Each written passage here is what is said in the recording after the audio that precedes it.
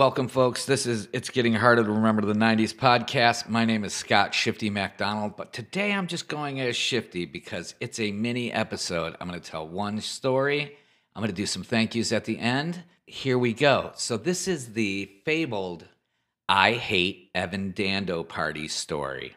The girls decided one night that they were taking our friend Marie, getting Lemonheads tickets at St. Andrew's Hall in Detroit where they were performing, and taking her there as a girls' night out.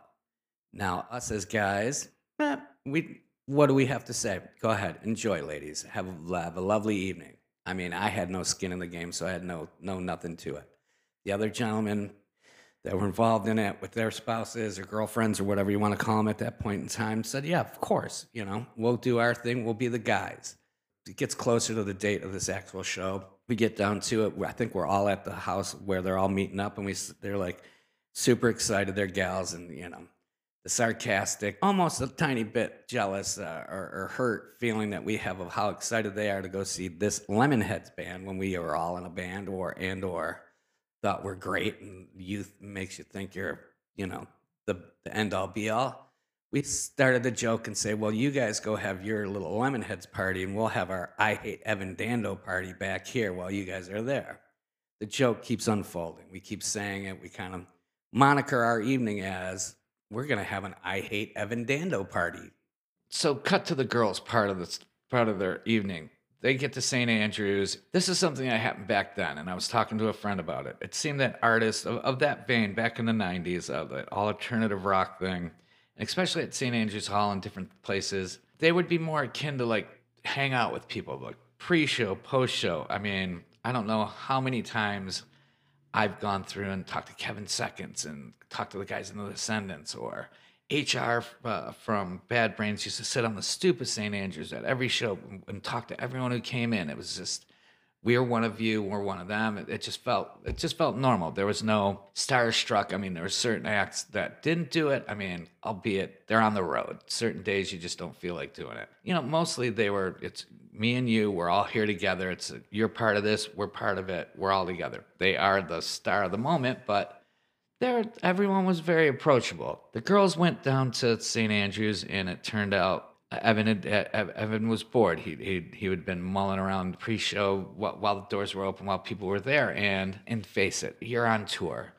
He's a young man. I mean, tour is drudgery. They go through its van and truck stop and crappy hotel and shows, and it's just da-da-da-da-da-da-da. So, he was at that point, I'm sure that he wanted to hang out with people. So be it. He ran into Marie and the girls, gave him backstage pass, or gave Maria's pass, and the girls were gorgeous. Of course, why not hang out with these girls? Let's face it, if you're a musician, why wouldn't you want to hang out with attractive women or men, depending on, your proclivities and your druthers? They had gone through and they met Evan, and they went upstairs to the Burns Rooms, which was the backstage there at St. Andrews. They were talking and just hanging out and having a good time before they played.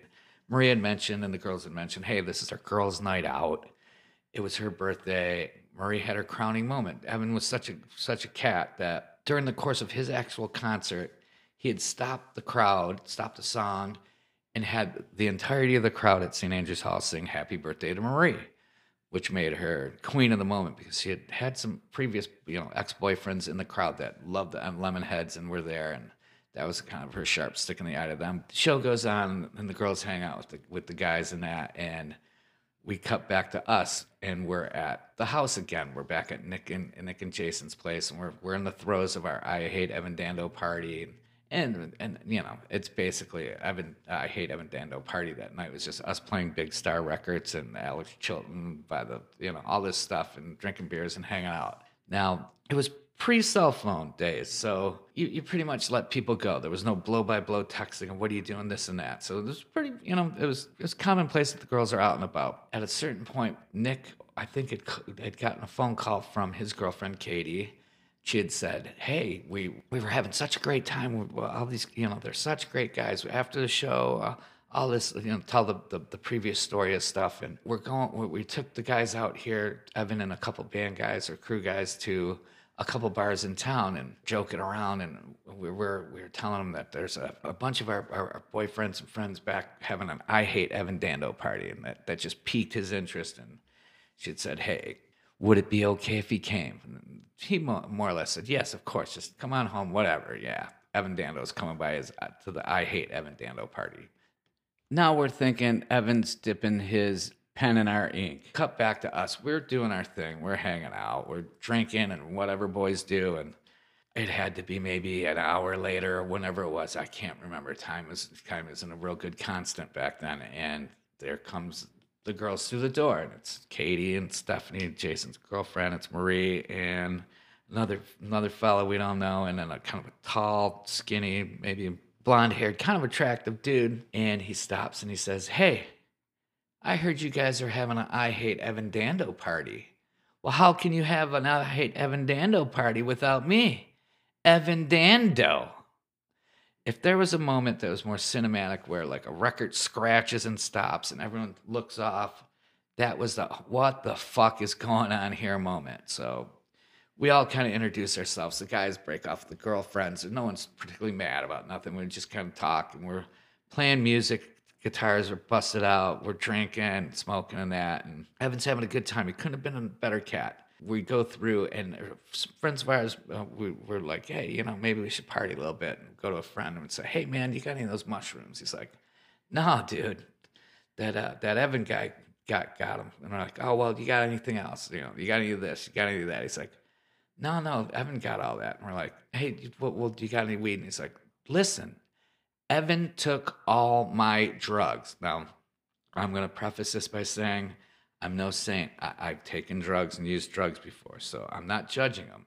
Evan and us, we're all hanging out. It's a pass the guitar kind of scenario. We're playing songs. We're having a good time. The night's going on longer and longer, and he's kind of spaced out, but I think Evan is kind of spaced out.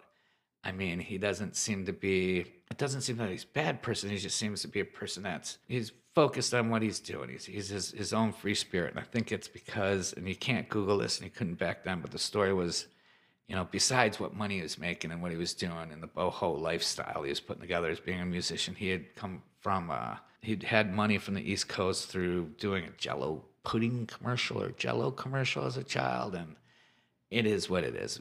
Those are those folklores that you can't prove and you don't know.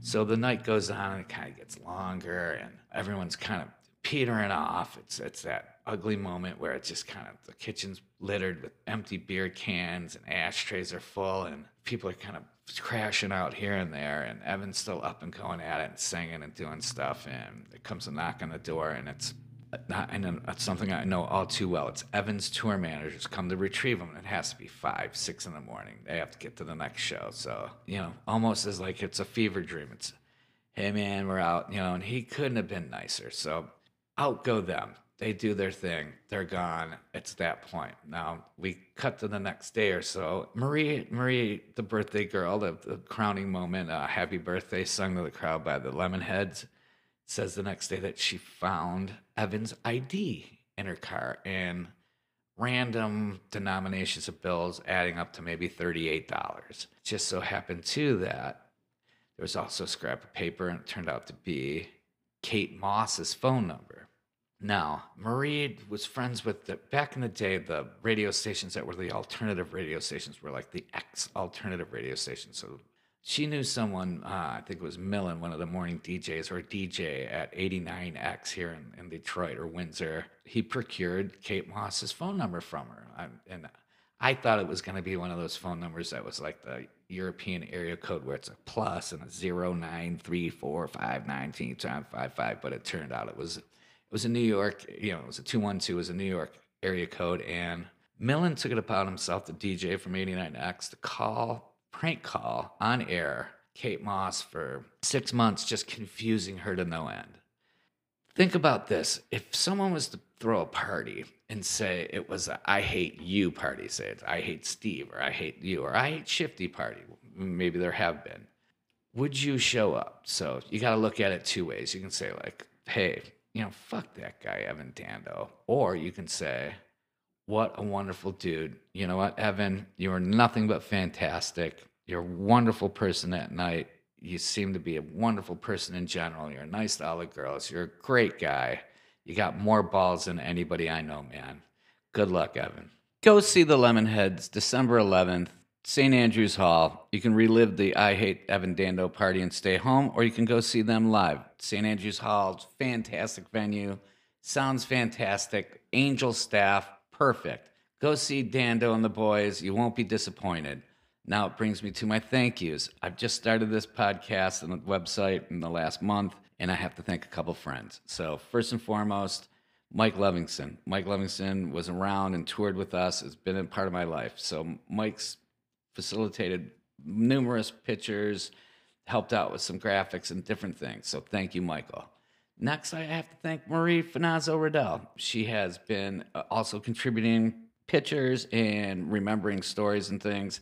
And she's also been lending an ear to various things to remind me to interview people and listen to them, not just to listen to myself. So thank you. Also, on that side of producing, I have to thank Nicole Tetzloff. She's listened to various episodes and given me suggestions, taken notes, and I listened to her and did those things, and I should have listened to you earlier, honey. So thank you guys again. Please listen, share, enjoy. Go see the Lemonheads. Relive your youth. It's a Sunday show. It's 6:30. You should be in and out quick. Now, share this, like this. Please listen on Spotify. Visit my website, hardtoremember90s.com. And it's getting hard to remember the 90s, but with friends coming by and reminding me of things, it's getting a little bit easier. Thanks again.